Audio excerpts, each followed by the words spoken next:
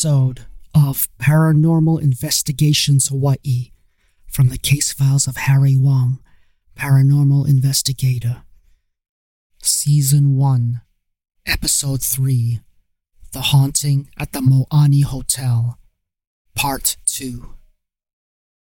Anyway, here's a summary of where we left off last week, in case you smoke a little too much pakalolo and you need a refresher. I was hired by a woman named Hillary Wu, who was the assistant manager at the Moani Hotel, to investigate an incident in one of the rooms. A guest named William Satterley, who turned out to be a cult leader of some sort.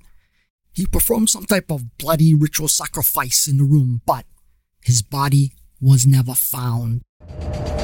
Alright, I think we went from just plain insane to sheer batshit crazy right now.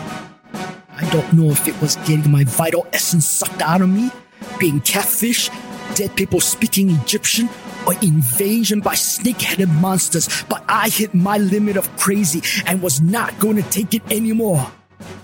Be nice and stand down now, or else I'm going to have to chew bubblegum and kick ass, and I'm all out of bubblegum.